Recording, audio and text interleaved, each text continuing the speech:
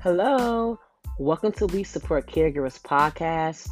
I am Lashina McBride, the Executive Director of We Support Caregivers Incorporated. Thank you for tuning in. I hope everyone has been well. It's good to be back with you all. We took a little break, but we're back and we'll have more podcasts on a consistent level. So, caregivers, the last time we had a podcast, we discussed the Self-Care Bill of Rights. Those are just Bill of Rights that you should know that you have the right to do for yourself as it pertains to cultivating and developing and focusing on your self-care. Well, this podcast, did you know you have rights as caregivers? We're going to discuss the Caregivers Bill of Rights. After this break, I'm going to break down the 10 Bill of Rights that caregivers have. Stay tuned.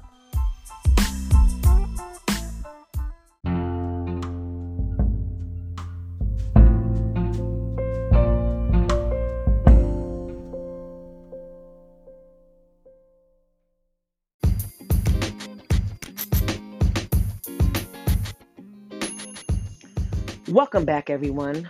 Before I go into the Caregiver Bill of Rights, I just want to thank all of our loyal listeners and followers. We really do appreciate your continued support. And to learn more about We Support Caregivers or to make a donation, please visit our website, WeSupportCaregivers.org. So the Caregiver Bill of Rights was created by Joe Horn, the author of Caregiving, Helping an Aging Loved One. So the first Caregiver Bill of Rights, and you can say this with me, but it declares I have the right to take care of myself.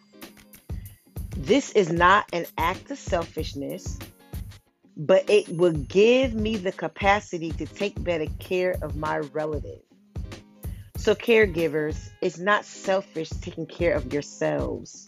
You cannot properly take care of anyone else unless you first or until you first properly take care of yourselves. So that's the Caregiver Bill of Rights, number 1. Number 2, I have the right to seek help from others, even though my relatives may object. I recognize the limits of my own strength and endurance. So, caregivers, you have the right to seek help. You have the right to ask for help from relatives, friends. You have that right. Doing so helps you identify the limits of your own endurance and strength. So, asking for help doesn't make you weak. Having pride and not asking for help can actually be to your demise. So yes, please ask for help. You have the right to do so. Caregiver Bill of Rights, point 3. I have the right to maintain facets of my own life that do not include the person I care for, just as I would if he or she were healthy. I know that I do everything that I reasonably can for this person, and I have the right to do some things for myself. Caregivers, you have the right to enjoy your life. You have the right to enjoy your life. You have the right to live in spite of caring for somebody else. Again, this goes right back to self-care. This goes right back to having a healthy balance. You have the right to do that. Caregiver Bill of Rights, point 4. I have the right to get angry and express other difficult feelings occasionally. So caregivers, I'm going to add a few points to this point 4. You have the right to feel angry. You have the right to have anxiety, to feel anxious at times. And sometimes you might even feel depressed. However, Once you identify these feelings, once you identify these emotions, you must learn and have a coping mechanism on how to feel those feelings, deal with those emotions, but yet not allow them to impact the way you provide care to that elderly loved one or relative. So if that means you have to seek professional help, do so. If you don't have a venting partner or a friend that you can talk to, and even if you do have that individual, they may not be equipped to providing you with the tools that you need to cope with those feelings and emotions to where it doesn't hinder the care you give to that elderly loved one or relative that you're taking care of. So I strongly recommend you seeking professional help, whether that's therapy, a counselor, someone that has the know-how of giving you the proper tools to maneuver those feelings and emotions without the relative or that elderly loved one being on the butt end of it, being on the receiving end of those emotions and feelings. So that's what I'm going to add to that point. Point number five. Point number five. I have the right to reject any attempt by relatives, whether it's conscious or unconscious, to manipulate me through guilt, anger, or depression. Caregivers, just to sum up this point, you have the right to reject anything negative. You have the right to reject anything that's not going to be a solution. You have the right to reject anything that's going to trample on your peace. Being a caregiver already comes with its level of stress.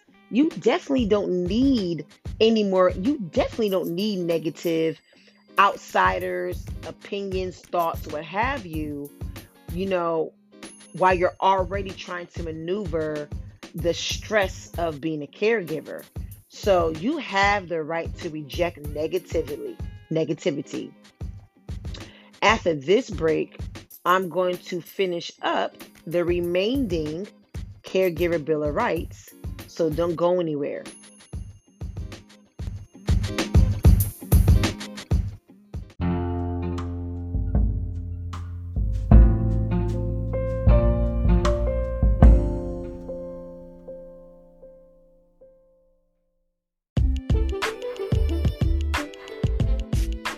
Welcome back, everyone. So, to continue the Caregiver Bill of Rights, right number 6, I have the right to receive consideration, affection, forgiveness, and acceptance for what I do for my loved one for as long as I offer these qualities in return. Caregivers, you have the right to be loved. You have the right to give love. You have the right to forgive. You have the right to receive forgiveness. You have the right to give affection. You have the right to receive affection. You have the right to love yourself just as you love others. So I just want to add those extra little points to point number 6. The caregiver right number 7. I have the right to take pride in what I am accomplishing and to applaud the courage it has sometimes taken to meet the needs of my relative. Caregivers, you have the right to toot your own horn sometimes. Especially, the struggle it's been as being caregivers. You have the right to say, I've done this, I've done that. You have the right to toot your own horn sometimes. It's self-encouragement, So it's okay to do that. To pat yourself on the back sometimes, it's okay to do that. You have the right to do that because you know the struggle.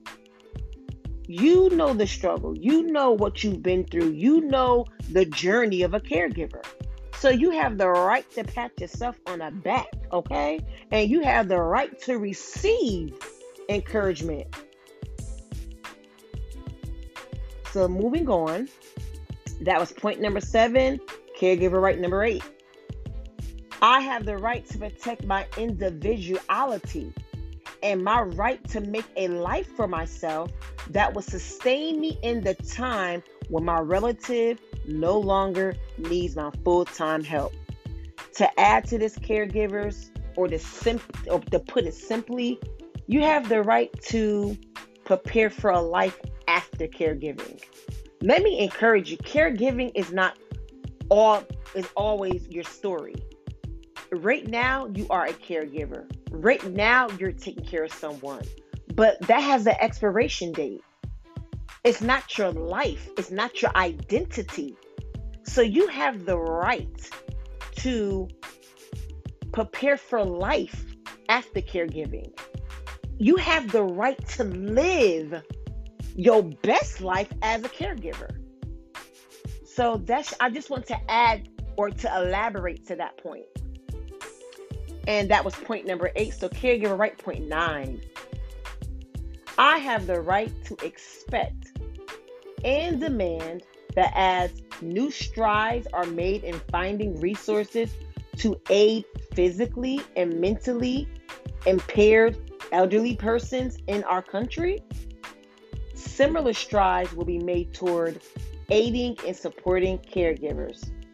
To make this point simple, caregivers, make sure the resources that you may be receiving for your elderly loved one or that relative that you're taking care of, do research and see that there's also resources made available to you as the caregiver.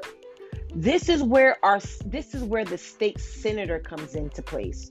Send those emails, write those letters to your state senator or your congressman or woman. Write those letters and send those emails. The more you do that, the more they're aware of the support that caregivers need. So the interesting thing about the Caregiver Bill of Rights, when it comes to point 10, you fill in the blank. You have the right to do what? You fill in the blank for point 10. So I'm going to recap the Caregiver Bill of Rights after this short break. Stay tuned.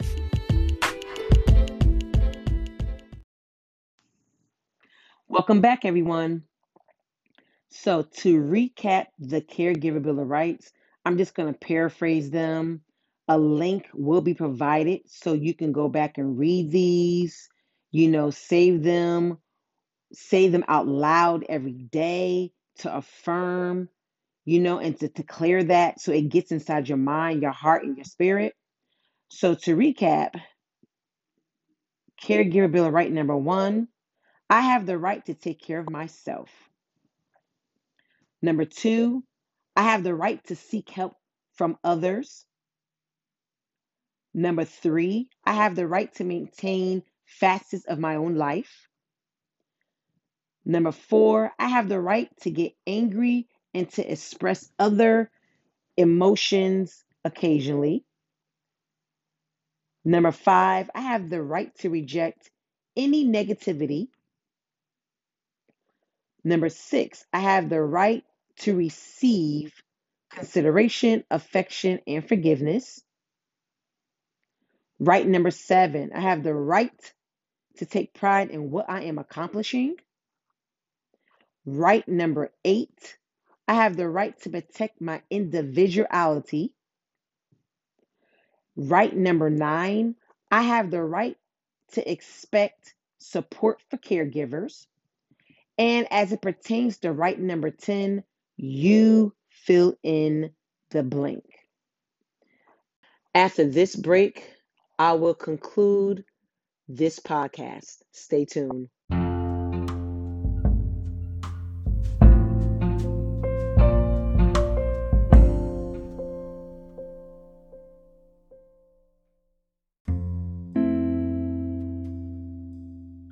Welcome back, everyone. Well, this concludes the We Support Caregivers podcast. I just completed the Caregiver Bill of Rights. Hopefully, this is something that you can use to remind yourself of the rights that you have as caregivers. Something that you can bring back to your remembrance, something you can say every day to encourage yourselves. It's very important for you to encourage yourselves because the daily sacrifices, the things that you encounter, the things that you endure, you need encouragement. So hopefully this is another weapon in your arsenal to add to your encouragement. I thank everyone for tuning in. I thank everyone for your continued support. Once again, you can learn more about us and give a donation at WeSupportCaregivers.org. Until next time, be encouraged.